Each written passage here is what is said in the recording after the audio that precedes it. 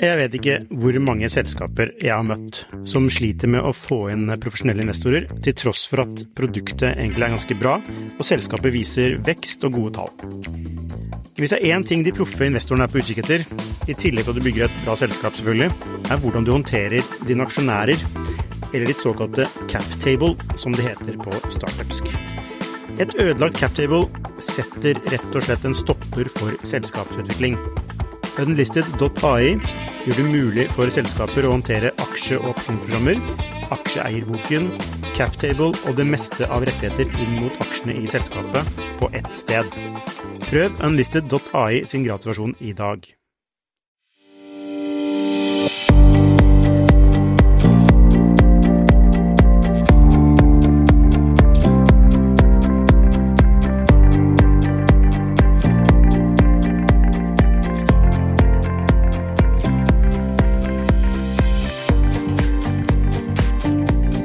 Hei og velkommen til Skifters podcast.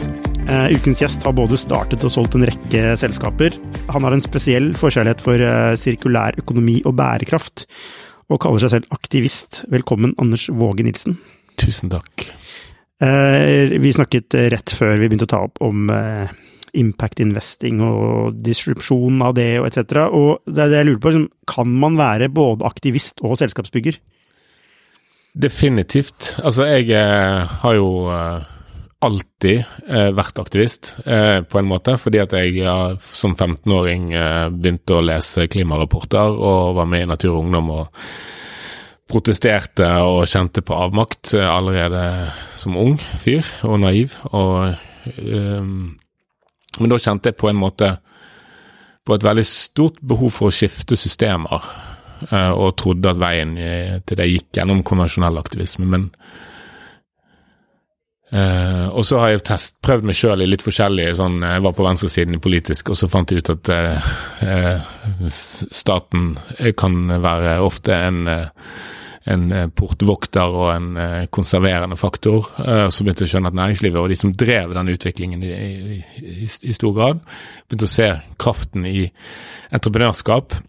Jeg leste Schumpeter om kreativ destruksjon, og begynte å skjønne at systemfeilet vi står oppe i nå, det i stor grad aggregeringen av massevis av forretningsmodeller og verdikjeder. Og de forretningsmodeller og verdikjedene må vi rett og slett erstatte med noe bedre. Og sånn sett så det en ganske sånn dyp indre motivasjon for meg for å starte selskaper.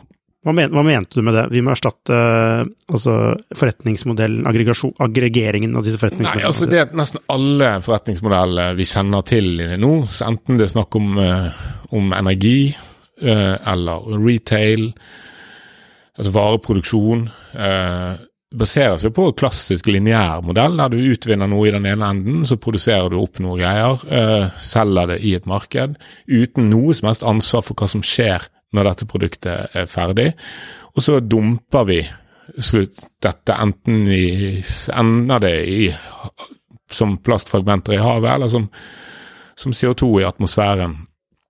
Og vi har liksom for lengst overskredet planetens kapasitet å ta imot all den dritten, og vi har også begynt å gå tom for ressurser på den andre siden.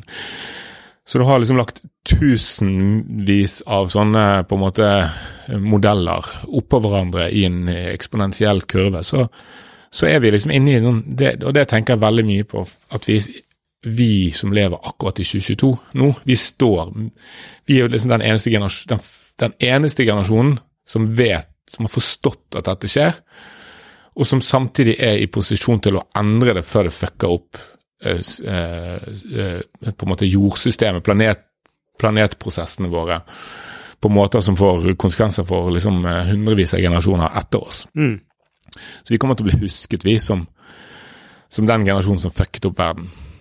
Altså, planeten kommer til å bestå. Planeten kommer til å bestå, men det sivilisasjonen som utfordringen. Men det sånn at kanskje menneskene ikke fortjener den jorda her? Nei, altså jeg mener menneskeheten en fantastisk art, og det så mye kjærlighet i folk, og det så mye kreativitet i folk, og det så vakkert å se samhandling mellom mennesker og gods, og vi lever jo i et fantastisk samfunn, og det så mye fint med menneskeheten, at jeg nekter å gi meg på at vi som art I stand til å løse dette da. Men det I hvert fall min motivasjon for å være gründer, og jeg mener at den motivasjonen gir meg mer stamina og grit og kraft enn motivasjon med å liksom gjøre en exit på 3-4 år og kjøpe meg en ny Tesla.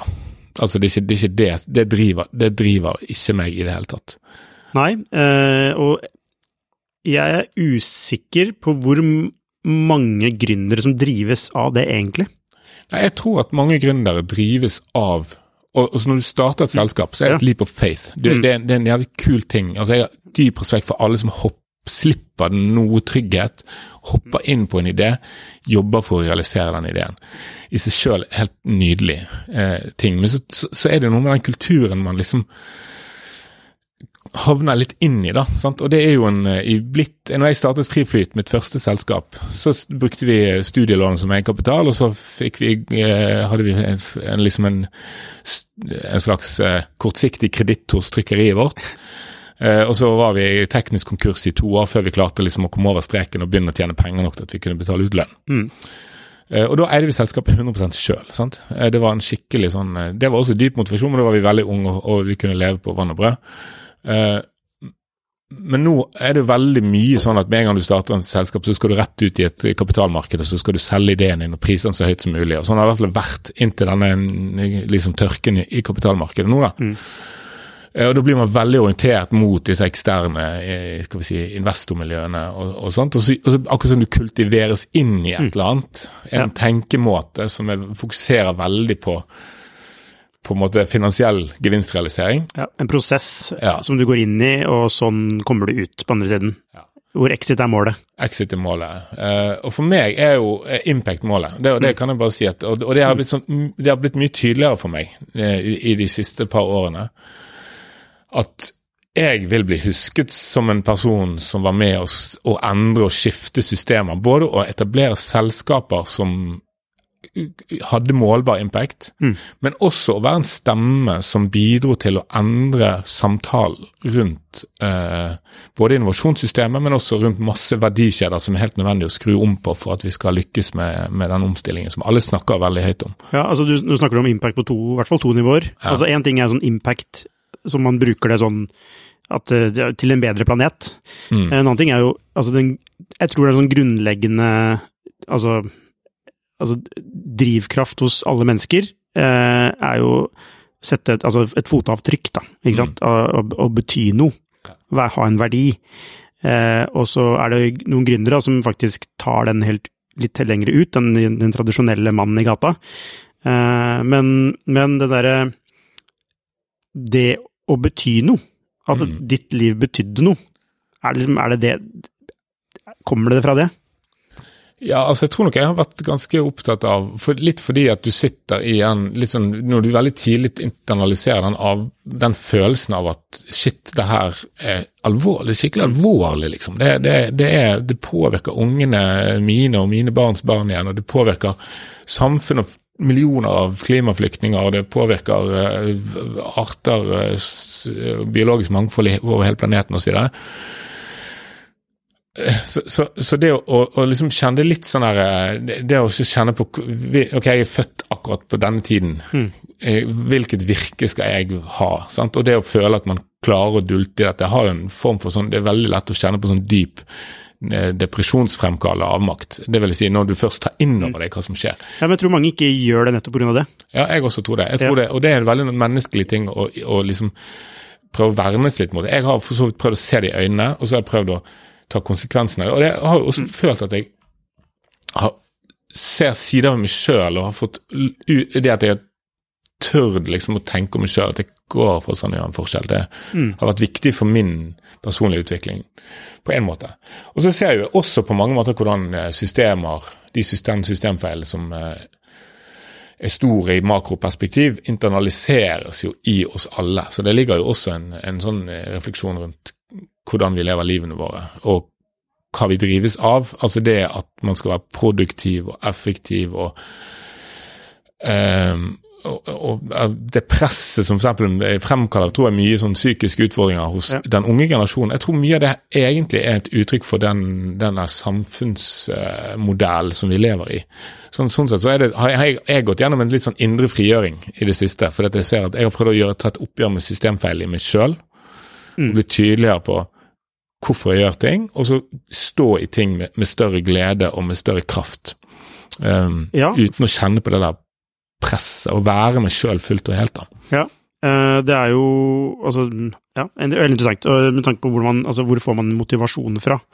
Hvor skapes motivasjon? Liksom, du var litt inne på det i stad, med indre, at det kommer fra et indre, at jeg har lyst til å forandre noe, og da står man i noe på en helt annen måte, enn om det en ytre materialistisk motivasjon, for eksempel, da, som egentlig, altså problemet med, altså jeg ikke noe ekspert, men utfordringen med en ytre motivasjon at den ikke noe, altså den jo ikke gjennomgripende i den forstand at den vil ikke, og den lover deg noe som også falskt, på en måte. Fordi hvis du skulle oppnå det ytre, så hvis målet ditt oppnå noe ytre, så vil det hele tiden settes nye mål for deg. Altså det vil aldri stoppe. Altså, hvis det penger da, eller bil, eller nytt hus og så videre, så vil, hvis du lar deg drive av det, så det egentlig fanget på en måte, da du enig? Ja, det. For det vil alltid være nye ting. Men jeg synes at hvis du ser på det i et selskapsutviklingsperspektiv, så det jo, nå jeg med i 2 selskap, og de har valgt å gå inn i litt fordi at teamet har den indre motivasjonen.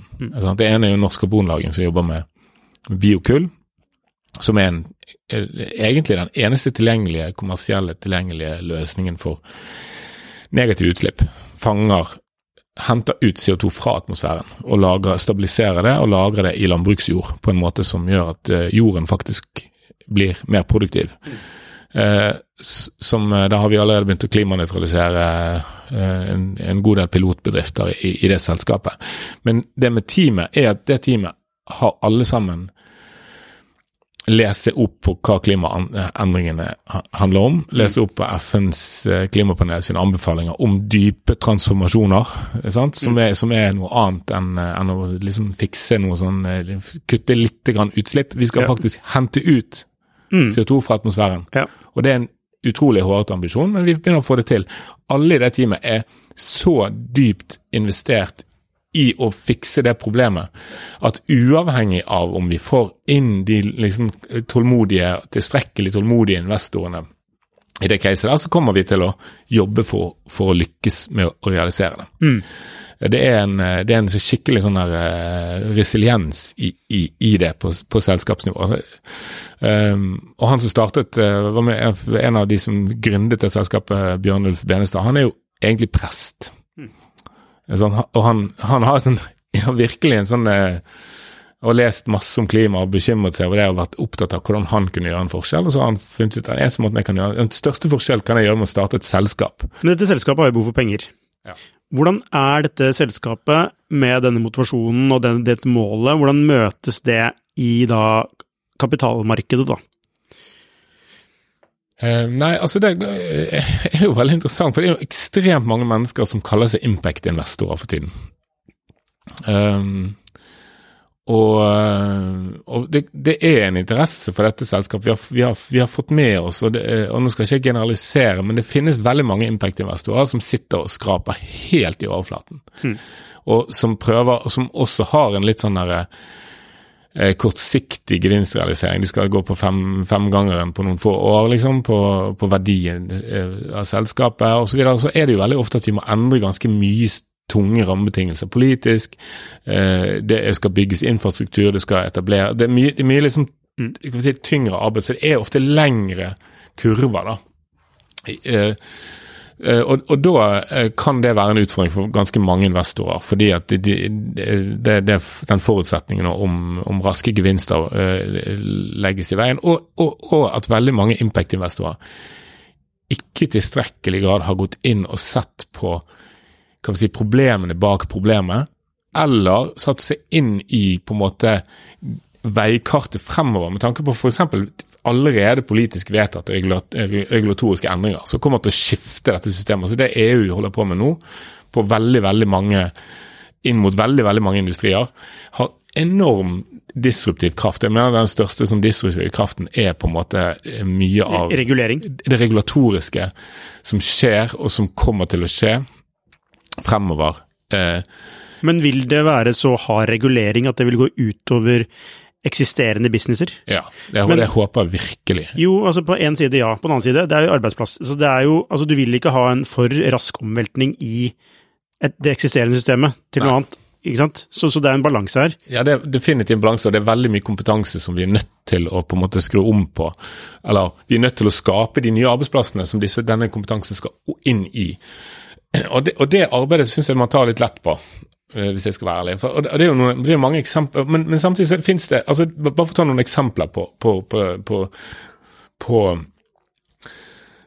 det, altså vi har veldig mange gode eksempler på det. Et her fra Bergen jo Nordic Circle som jobber med stål, sant? Og dekommisjonering av skip og oljeplattformer, og så gjenbruk av stål inn i byggeindustrien. Som et fantastisk kult prosjekt, som har jobbet veldig i motfase, altså og det jo også indre motiverte folk som har stått i ting gjennom flere år og bygget og prøvd å skape noe, mens det egentlig mye av den etablerte industrien som baseres på en lineær forretningsmodell gir liksom motstand, sant?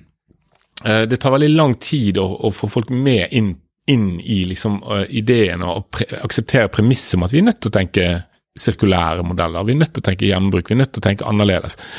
Og det finnes mange eksempler på de endringene som skjer på et annet selskap som jeg med som heter Resourcer. Vi jobber jo med å prøve å legge grunnlag for en biosirkulær industri, og det sånn, vi har 300 millioner tonn slam som vi hiver i havet og i fjordene, og forurenser fjordene med. I det slammet så det mer fosfor enn det norsk landbruk putter i jorden gjennom gjødsling i året.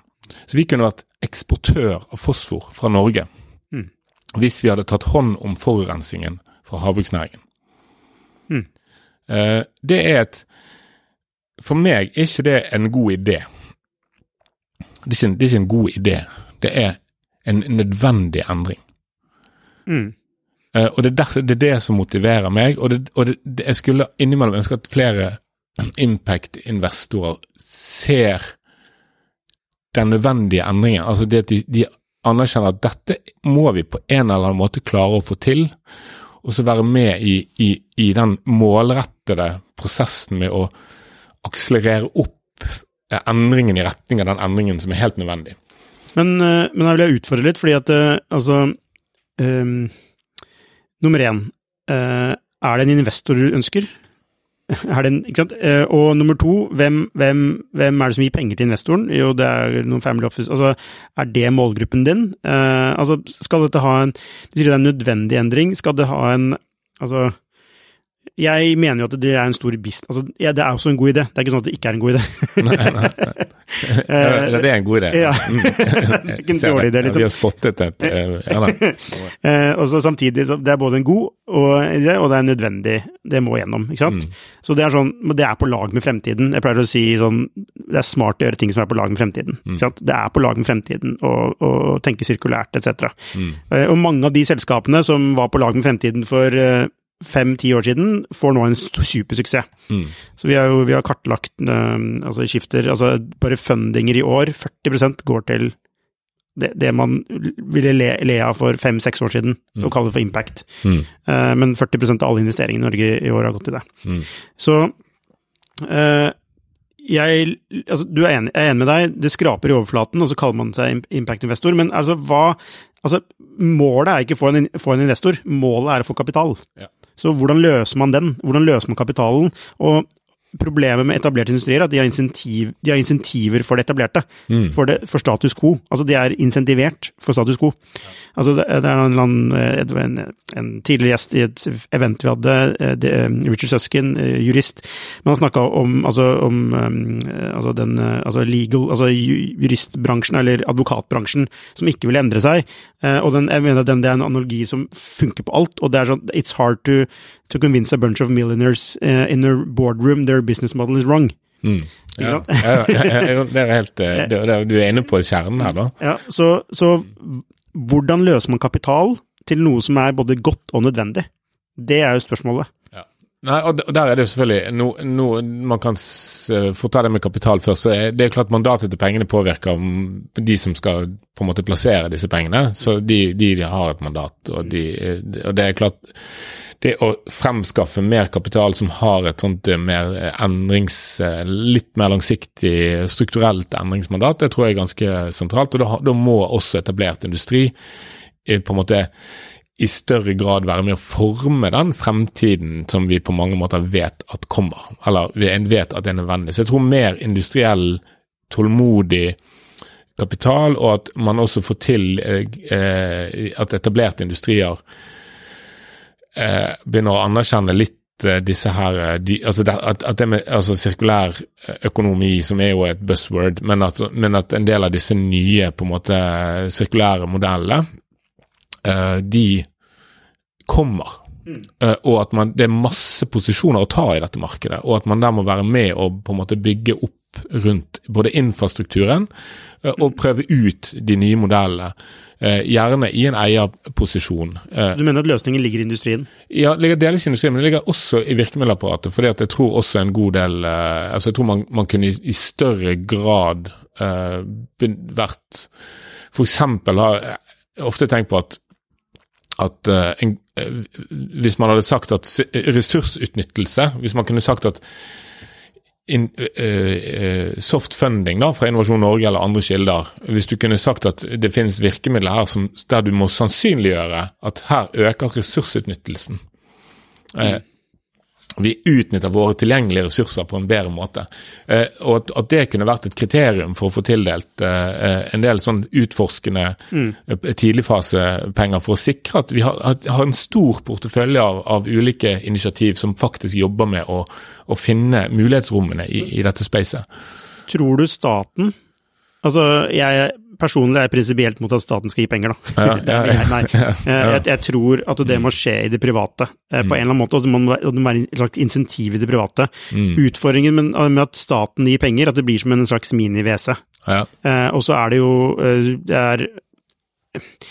det er mange ting med det. Bare prinsipielt så sliter jeg med det, samtidig det er kapital. Så hvordan løse det? Det jeg synes staten gjør bra er at den der presåkornsordningen hvor du hvis private investerer så kan de matche beløpet, for det er en slags privat validering. Det er en god modell. Det er en veldig god modell, versus at de skal bare, det er selv om bare får 14 millioner, bare får masse penger, og så er det ikke noe, det er liksom ikke noe sånn, det er ikke noe potensiell jeg sliter med staten, skal jeg være investor. Jeg sliter med det, for basically blir det, men samtidig det er penger, så hvordan løser man det? Ser du det problemet? Men når du sier virkemiddelapparatet får penger fra staten. Jo, jeg ser det du er inne på, alignment mellom privat og offentlig kapital, jeg mener jo det at vi trenger noen offentlige investeringer, fordi at det er noen av disse startupene som jobber på en måte med systemskifter, de produserer enormt store samfunnsverdier. Kan ikke staten være kunde? Kan ikke staten heller være kunde? Jo da, det kan man, men samtidig så er det noe med at du kan være kunde når noe er validert, og når noe virker, og noe fungerer, og så er det noe med hvordan skal du få noe til å virke og få validert det. Og det er en storskala eksperimentering med modeller, og det er en utforskning av muligheter. Sånn at jeg tror nok at vi må, og så ligger det ofte en grensesnitt mot forskning, og så ligger det er noe i det samspillet der, som jeg tror du kan ikke avskrive at fellesskapet har interesser i det som skjer i næringslivet, sånn at du må finne modeller for det. Men jeg tror nok at summen av det er jo at det jeg ser er at nå går det litt for få, men veldig viktige aktører og jobber med det man kan kalle for deep impact, som jobber med systemorientert entreprenørskap, som prøver å skifte verdikjedene, som prøver å skifte systemlogikken egentlig i mange av de, og det fordi det det feil på et sånt makronivå. De sliter, de jobber knallhardt. Heldigvis har de oftest en veldig sterk indre motivasjon, og så det noe med hvem det som bør finansiere det. Jeg tror jo at det finnes veldig gode allianser mellom enkelte investeringsmiljø, også et politisk mandat at det kan være en ganske god investering for å oppnå politiske målsetninger. Ja. For eksempel at du noen ganger kan se at hvis vi investerer så mye, så vil det kunne redusere klimautslippene eller skape negative utslipp, som vil egentlig være ganske billig måte å kutte klima på. Altså den investeringen i teknologi eller i forretningsutvikling.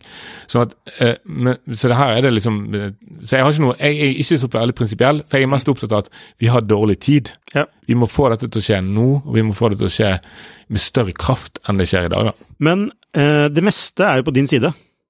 Hva tenker du på? Når jeg tenker på regulering, det tallet for at man må gjøre det, det hvor pengene flytter seg nå, helt sånn, det noe helt annet nå, det bedre tider for den type prosjekter enn det noensinne har vært, og det kommer sannsynligvis bli enda bedre, og så, hvis jeg forstår det riktig, så må det gå enda fortere, hvis jeg forstår det riktig, men så det ikke enig, aldri har tiden vært bedre for å gjøre noe transformativt innenfor bærekraft og sirkulær økonomi. Nei, det helt rett, og det begynner å sive inn hos mange, også hos mange ledere, og jeg tror også at veldig mange som jeg snakker med som jobber i etablert næringsliv og i store organisasjoner, etablert næringsliv og etablert industri, de har også en et kraftig ønske om å klare å snu på modellene fra innsiden. Og det samspillet der mellom de som jobber litt som med de nye løsningene og de nye greiene på utsiden, og de som ønsker å snu ting fra innsiden. Jeg tror jo at det ligger en stor kraft i det i allianser mellom stor industri, at man, og det å kunne kjøre mer som pilotanlegg, pilotering med ulike verdikjeder. Så jeg har jobbet ganske mye med blant annet avfallsselskapene. Jeg var jo med å starte Carrot, som på en måte i skaleringsstigen nå, og som en fantastisk kul startup, som endrer måten vi insentiverer utsortering av avfall på.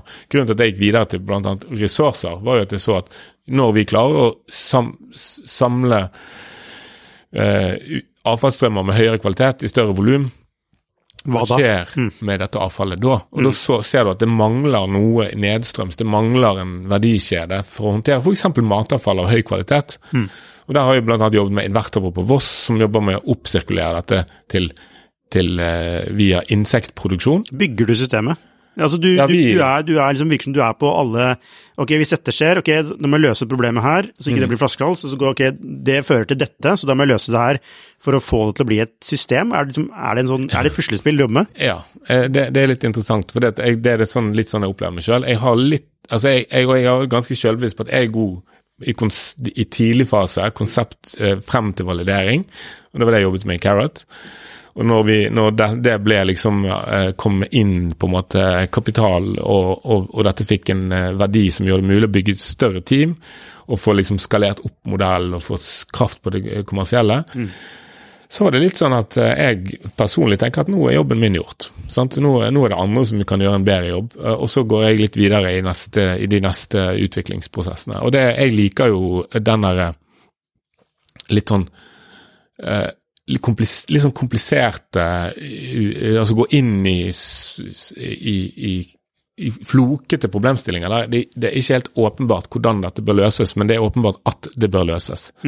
Det synes jeg er både intellektuelt stimulerende, og det er interessant, og det er prosessmessig, så stiller det veldig krav til at man jobber etter lean Eric Ries metodikk, at man faktisk må tenke på hele greien som en stor læringsprosess med masse eksperimentering, og så etter hvert så finner man gullet, Det er en veldig fin fase du måtte spesialisere deg på, da.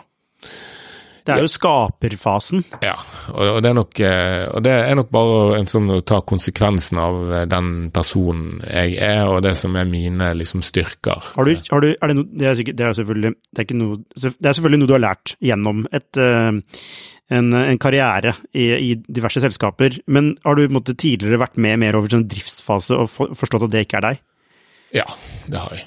Så jeg har jo, altså, det første startet med min starten helt i begynnelsen av 20-årene var jo Fri Flyt, som var et magasin, litt som skifter kanskje, og da var jeg redaktør og på en måte daglig leder og holdt på å styrt på, bygget opp dette og fikk ha det personalansvar. Så jeg har liksom tenkt ofte at jeg kan ha personalansvar opp til kanskje 7 ansatte, og så skjer det et eller annet på liksom administrativ byrde på et tidspunkt som gjør at jeg må videre, men nå har jeg egentlig gått over i en mer ren forretningsutviklerposisjon og jobber med veikart og strategier og forretningsmodeller og pilotprosjekter som validerer hypotesene i en satsning. Hva din styrke inn i det? Det at du er god på å koble ideer, eller du veldig god på Jeg vet ikke hvor mange selskaper jeg har møtt som sliter med å få inn profesjonelle investorer, til tross for at produktet egentlig ganske bra, og selskapet viser vekst og gode tall. Hvis det en ting de proffe investorene på utkikk etter, i tillegg til at du bygger et bra selskap selvfølgelig, hvordan du håndterer dine aksjonærer, eller ditt såkalte cap table, som det heter på startupsk. Et ødelagt cap table setter rett og slett en stopper for selskapsutvikling. Unlisted.ai gjør det mulig for selskaper å håndtere aksje- og opsjonsprogrammer, aksjeeierboken, captable og det meste av rettigheter inn mot aksjene i selskapet på ett sted. Prøv Unlisted.ai sin gratisversjon i dag. Prosess, fordi det er sånn kill your darlings. Altså noen veldig gode på prosess, og har egentlig ikke noe kjærlighet til ideen, hvis du skjønner hva jeg mener, men det er bare prosessen, og det er egentlig veldig bra egenskap. Men samtidig så tror jeg på kraften i ideen, og kjærligheten til den.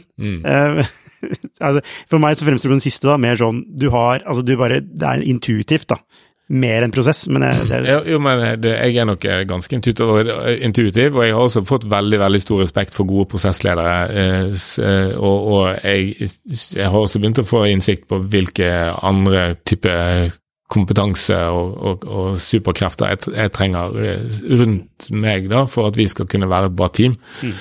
Og jeg er veldig åpen om mine svakheter, jeg har ikke noe problem med å snakke om det. For jeg synes at åpenhet liksom et viktig stikkord for et hvert godt team. Men jeg nok definitivt ganske, altså på en måte intuitiv, på den andre måte så jeg også en person som liker å tenke, på en måte, jeg kan mye om politikk, og jeg prøver å lese meg opp på liksom de store, breie makrotrendene, og jeg er også opptatt av teknologi. Ikke at jeg er god å skrive kode, men at jeg prøver å forstå hvilke teknologier som er under utvikling, og hva det betyr.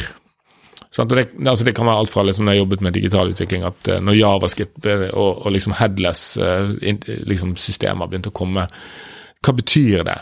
Hvordan endrer det arkitekturen og tenkemåten, og hvilke mulighetsrom skaper det. Og sånn det jo sånn, nå har jeg sagt at biologien for meg er den nye teknologien. Jeg mener at bioøkonomien er der som internett var i 1994 kanskje. Akkurat nå, masse ledige, knallblå hav av muligheter. Altså se til biologien for inspirasjon til å lage produkter? Nei.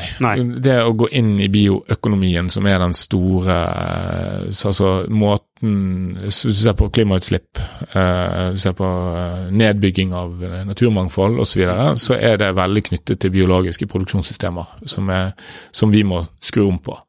Og det skjer så ufattelig mye spennende, både på, jeg nevnte insektproduksjon, på sopp, på alger, på foredling av det som inntil nylig var rent som avfall, og liksom lage en upcycling og bygge disse nye verdikjedene der vi tar vare på disse bioressursene våre, og der vi kanskje kan ta dette begrepet regenerativitet, som mange tenker på som sånne økobonde-greier, og så skalere det opp på en måte til å bli industrielt. Ja. For det holder på en måte ikke å kutte utslipp, eller gjøre ting bitte litt bedre. Vi må begynne vi må begynne å reparere alt vi har ødelagt. Sant? Og da snakker vi om å reparere natursystemer som vi har ødelagt. Og det en av de store utfordringene som de neste generasjoner etter oss kommer til å slite med. Altså, ja, det høres jo fornuftig ut. Altså, hvis jeg forstår det riktig, så det liksom det å gå fra forbruk til altså at det bokstavelig talt sirkulært da. At modellen sirkulær, så det som tidligere ville stoppet opp med et sånn, at CO2 går opp i lufta, det blir CO2 som blir lagret, som lager mat, altså det et sirkulært system som styrker seg selv. Ja. Og det et system som på mange måter går på kryss og tvers av konvensjonelle vertikaler, da, fordi at havnæringene må på en måte strategisk kobles mot landnæringene. Det masse kjempestore verdiskapingsmuligheter, og det sånne gigantiske muligheter, liksom. Men det klart at skal du få til det der, så må du må lykkes med å skape noen tydelige og gode bevis i liten skala, som vi jobber med for tiden med dette ressurser-prosjektet, og så må du rett og slett bare begynne å jobbe mye mer målrettet med å skalere dette opp stort industrielt. Hva skal man velge? For det så mange muligheter, som du sier da. Hva skal man gå for? Nei, altså, jeg tror at det kommer til å bli tydelig for folk at her altså både de forretningsmulighetene som ligger her, det kommer til å bli tydelig. Der kommer kapital til å få lov til å være med og styre dette etter hvert. Problemet at det litt sånn latency i forståelsen av disse prosessene. Det går litt for mange år før man innser de mulighetene som ligger i det. Og så kommer det til å bli politisk insentivert, og det synes jeg positivt at det blir, fordi at det så mange modeller i dag som har kjempestore samfunnskostnader som blir belønnet i praksis, der de kostnadene aldri blir bokført på bedriftene som skaper problemene. Det apropos staten, en ting jeg synes staten har gjort bra var dette med elbilutrulling i Norge. Insentiver for bruk av elbil. Norge det ikke verdens minste land, men vi ikke langt unna. Men vi har vist verden at det går an å ha elbil, på en måte. Altså, vi har hatt en veldig sterk symbolmakt, da, som har gjort som jeg tror har hatt en veldig positiv effekt utover den størrelsen vi egentlig har. Og det mer, noe mer sånt. Ja, jeg tror det, og Norge har det liksom kraften og det der, jeg tenker selv på bioøkonomi, for vi har en sinnssykt stor havbruksnæring, vi har en kjempelang kyststripe, vi har veldig flinke kompetansemiljøer. Vi har store industrielle anlegg som produserer CO2 og varme og alt, men vi har masse sånn grunnlag for å etablere en sånn bioøkonomisk prosessindustri i Norge. Gigantisk og fantastisk mulighet for oss. Og der kan vi jo bare si, la oss begynne å bli verdensmester da, i å utnytte på en måte råstoffgrunnlaget vi har i Norge til å bygge industri, og da bygger vi også kunnskap og skaper en kunnskapsøkonomi i det som eksporterbar. Og vi lager også vi kan også skape forbildeprosjekter som inspirerer andre til å gjøre lignende ting. Og det har vi klart med elbil.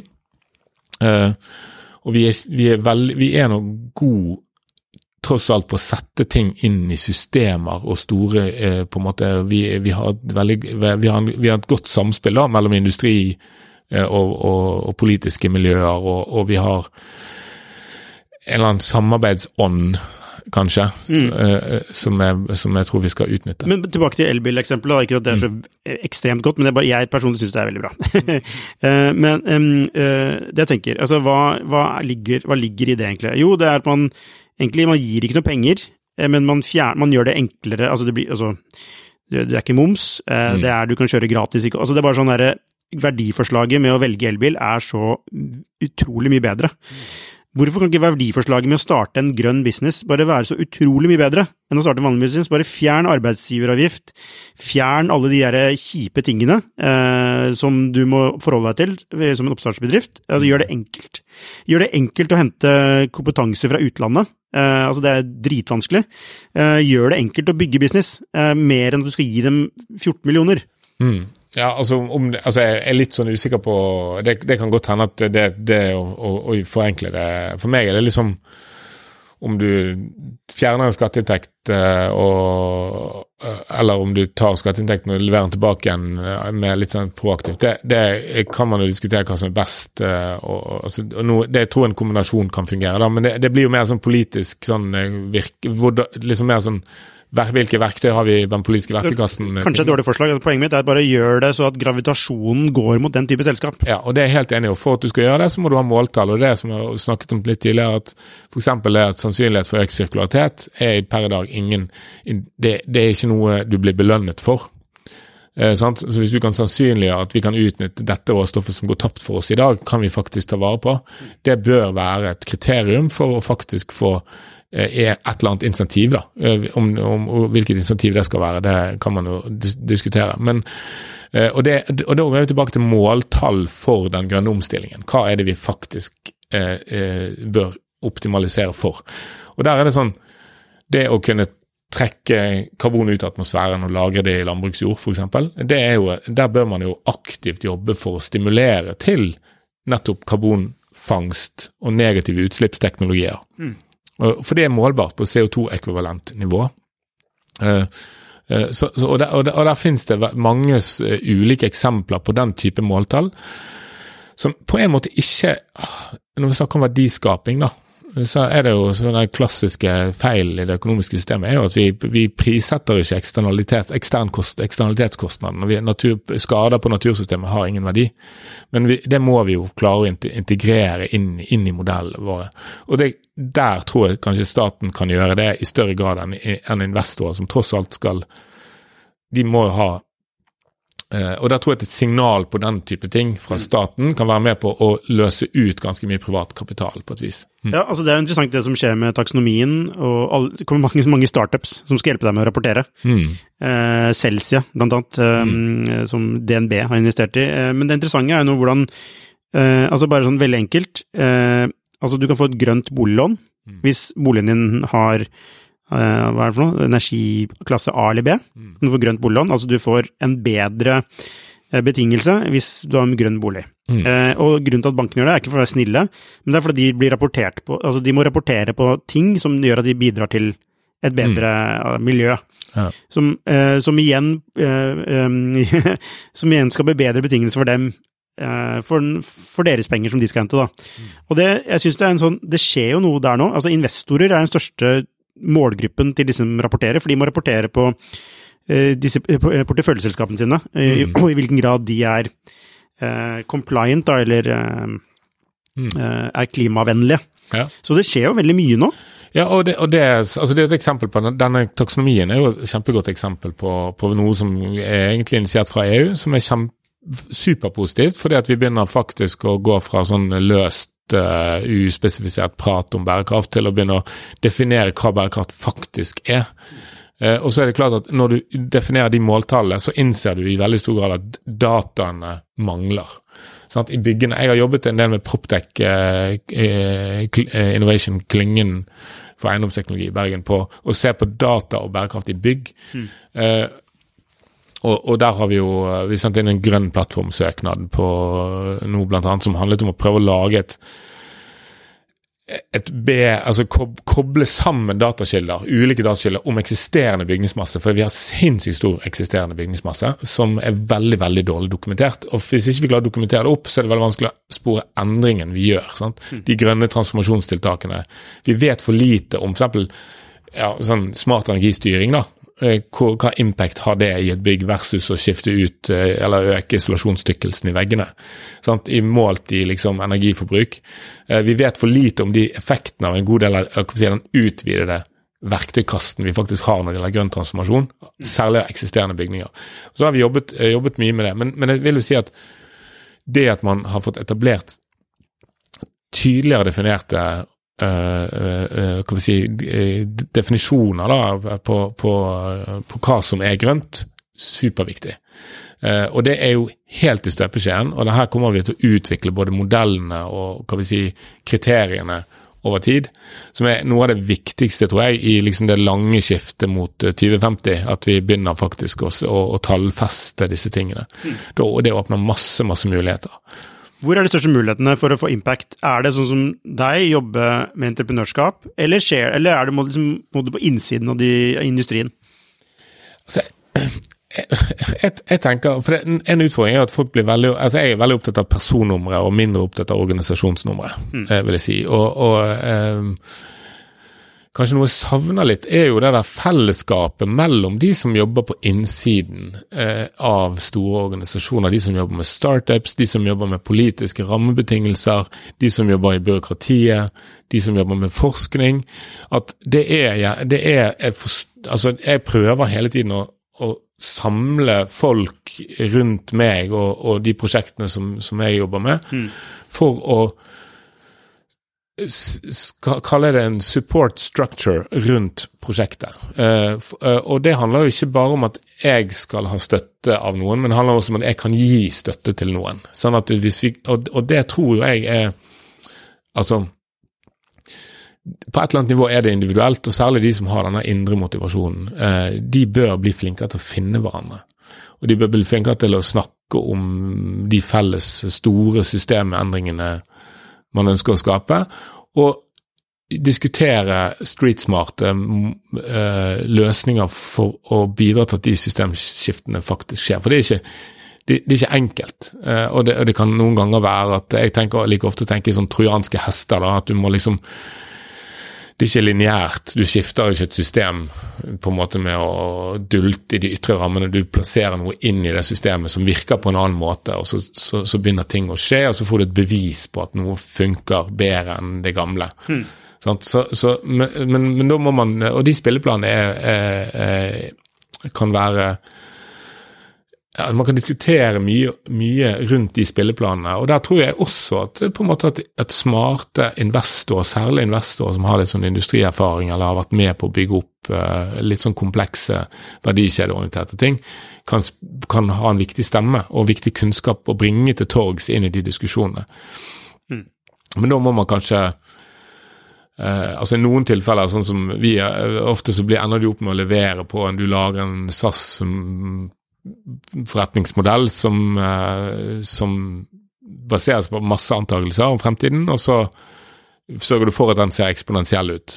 Altså, og vi skal være litt ærlige, sant? Og sånn tror jeg veldig mange startups tenker, og så vet jo innerst inne at her det så mye mørk materie, og her det så mange vurderinger som må tas, og da må vi være et team som finner den beste veien.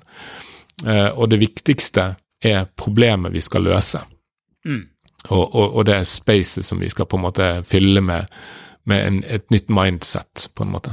Hva tenker du om sånn entreprenørskap som ikke impact, liksom? Altså, som bare sånn du kan litt mer effektiv transaksjons som, øke, du kan spare 2 øre per transaksjon, etc. Bare sånne ting som egentlig ikke har noe med at verden blir bedre å gjøre. Nei, altså jeg tror folk motivert av litt ulike ting, og jeg tror vi trenger på en måte en inkrementell forbedring av veldig mange prosesser og tjenester. Det mye knot i verden. Altså jeg synes på mange måter, sånn digitalt sett, så har det ikke blitt mindre knot i mitt liv, dessverre, som jo litt interessant i seg selv. Så jeg tror jo at det finnes rom for på en måte den type ideer, og det bør det definitivt være. Men det klart, kapital, nå har dere gjort en undersøkelse som viser at kapital går i retning av disse nye på en måte selskapene som prøver å skifte systemene. Da. Hvis det stemmer, så jo det veldig positivt. Men det er klart at det jo lett for at det blir veldig mye sånne tullete apper som gjør en eller annen dustete liten ting, eller en gøy ting, men som får veldig mye kapital som strengt tatt kanskje burde vært allokert på å løse viktigere oppgaver da, akkurat i den tiden vi lever i nå. Syns du, vi startet som å snakke om impact-investorer et cetera, og mange som kaller seg det som egentlig ikke det, eller sånn to the bone, men altså, hva din opplevelse når du snakker med investorer? Altså, du må jo møte en mye positivt med de prosjektene du jobber med.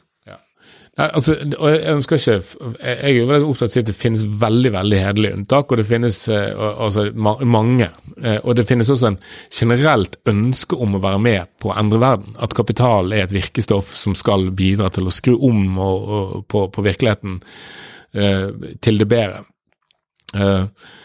Men jeg tror nå ofte så det som så jeg har hatt veldig mange gode samtaler, og det er av og til litt sånn vague but interesting, og så er det sånn, ja, det var det Tim Berners-Lee ble møtt med når han foreslo internett, sant? Altså, og det må du på en måte kanskje i litt større grad være villig til å akseptere, fordi at vi skal faktisk skifte et system med veldig mange komponenter og høy kompleksitet, og da må vi faktisk bare si, la oss prøve å endre dette systemet, og så la oss være åpen for at her må vi lære.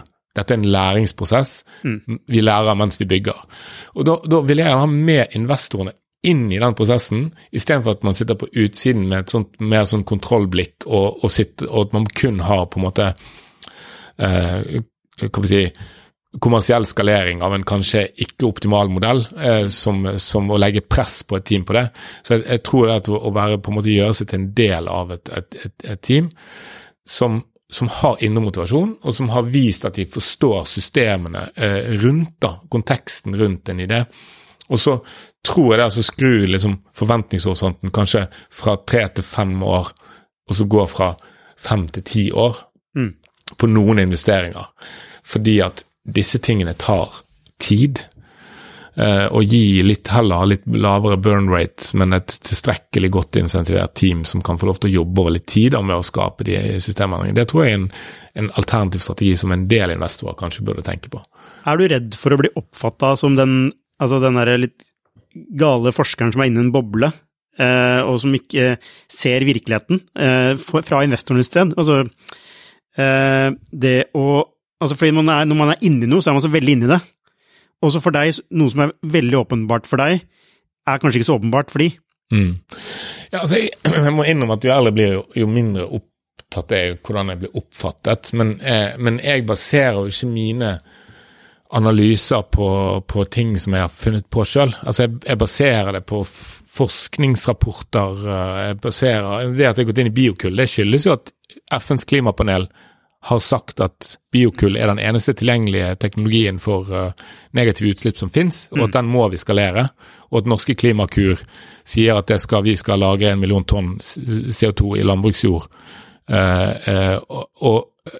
uten at det finnes en eneste strategi politisk for hvordan det skal løses. Ja. Sånn at det kommer jo ikke fra sånn sett så mener jeg, og jeg mener at forskerne som jobber ute i felt og måler CO2 i atmosfæren og sånn, det er de som representerer virkeligheten. Hvorfor, altså hvis det er sånn, da må det være veldig frustrerende at ikke det bare, hvorfor bare gjør vi ikke de tingene? Ja, da er du inne på dyp sånn psykologi da, og så er det klart at det er jo, altså den økonomiske virkeligheten er jo sånn, altså den er jo sånn som man er, men det er jo den økonomiske virkeligheten, det er ikke virkeligheten. Og det er bare en prissettingsmekanisme som gjør at tallene ser ut sånn som de gjør, og det er masse på en måte kostnader i det systemet som ikke er aktivert noe sted, som i ferd med å bli kan vi si, aktiverbare kostnader. Og da endrer det endrer spillereglene fullstendig for mange industrier da. Men og så er det klart at folk liker jo ofte å investere i på en måte verdikjeder eller i modeller som de kjenner fra før. Og det er også helt naturlig. Og det er nok en følelse av at det er mindre risikabelt da. Ja, men det er faktisk mer risikabelt, er det ikke? Altså jeg mener jo at vi har mange av de modellene og mange av de verdikjedene, de er radikalt uansvarlige. Altså, hvis vi forsterker veldig mange av de modellene, eller gjør de bitte litt bedre, så er jo problemet akkurat nå at det mest radikale vi kan gjøre akkurat nå, det er å fortsette i det sporet vi har vært i særlig de siste 30-40 årene. Og det å ha på en måte begynne å utforske alternative måter å løse ting på, som kan oppleves radikalt, det føles for meg som ganske sånn konservativt på en måte. Det føles som en form for fornuft. Og jeg har sluttet å stå med luen i hånden. Altså, jeg har ikke noe, og det føles av og til litt sånn rart å skulle drive og selge inn, altså for biokull-eksempel, og for å ta det igjen, så det sånn, det føles rart å skulle selge det inn som en idé, som om det var en annen rar app. Det er jo noe som, det handler om den fysiske virkeligheten, det handler om liksom planetens helt sånn grunnleggende operativsystem, og vi vet at vi må gjøre det. Så jeg føler ikke at sånn sett, så jeg prøver å bruke min stemme til å løfte frem de perspektivene, og til å spre kunnskap om det, og så invitere til en dialog om hvordan vi løser det. Ja, for det ligger jo, som du var inne på, løsningen ligger jo at folk som egentlig ikke så mye sammen, møtes. Som har ulike ting de tar med til bordet da.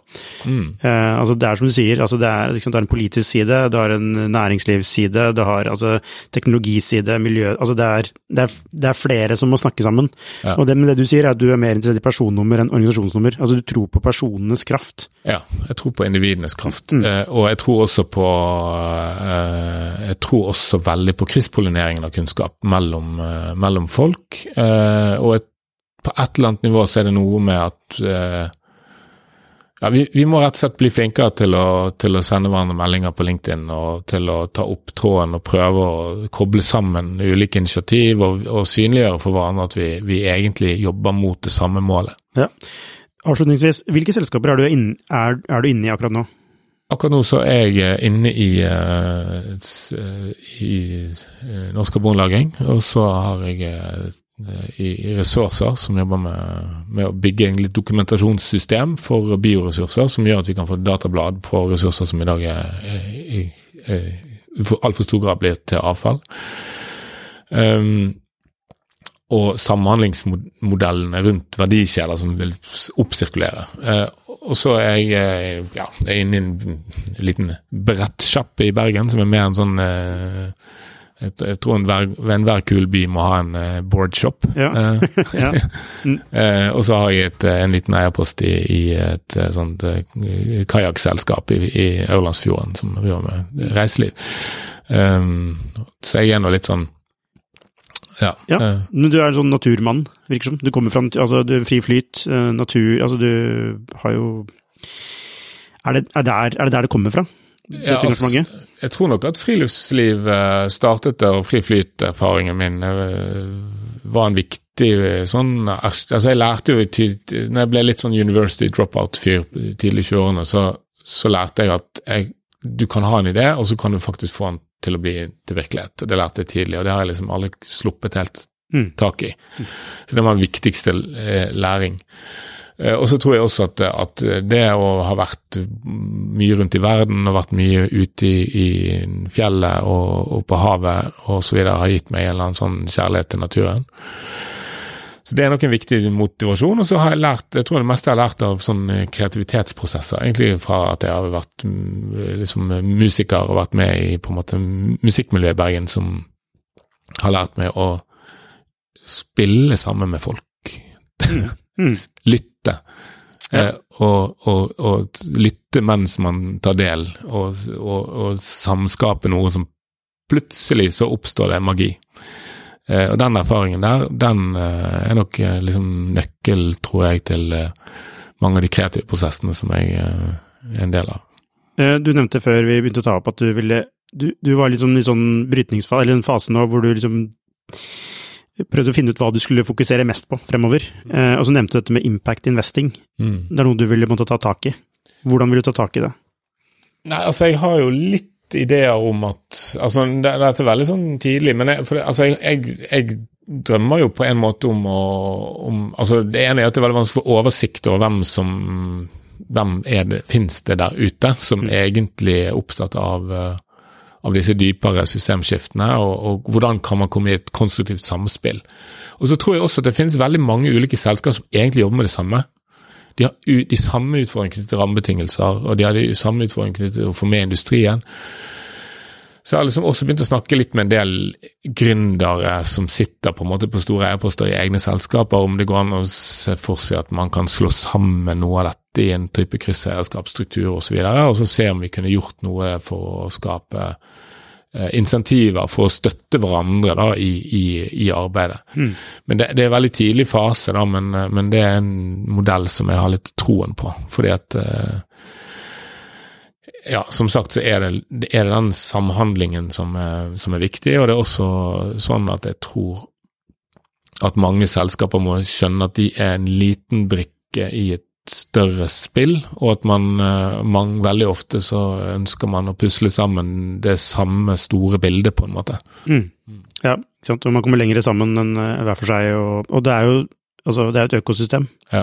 Men det er jo interessant at etablert industri er kjempegod samarbeid, sant? Ja. Altså alle de store industriene har store arbeidsgiverorganisasjoner og jobber veldig målrettet med påvirkning av rammebetingelser og sånn, mens mange av disse nye selskapene som prøver å skape den nye virkeligheten, de er ikke like godt organisert. Nei, nettopp. Så jeg tror også det ligger noe der da, i å prøve å samle litt krefter rundt et større systemskifte, og så jeg får gode rammebetingelser for de som ønsker å skape morgendagens modeller. Anders Våg-Nielsen, det har vært en glede å kunne snakke med deg om det som vi ikke helt visste hva skulle lande på, men da ble det snakk om sirkulærøkonomi, impact investing, og hvordan man skal endre OS-et for samfunnet. Er det ikke det? Jo, egentlig er det. Så tusen hjertelig takk, og ønsker deg masse lykke til videre. Dette er et prosjekt som jeg tror alle heier på, selv om de jobber i et steder som ikke heier på det. Ja, tusen takk for at du var med. Hei, hvis du likte denne episoden, så abonner på den, og gi den gjerne en 5-stjerners rating med dine tanker. Hvis du er interessert i temaene vi tar opp på denne podcasten, så anbefaler jeg deg å gå inn på skifter.no, og hvis du mener vi fortjener det, så kan du gjerne støtte oss ved å abonnere på Skifter. Takk for at du hørte på, så ses vi neste uke.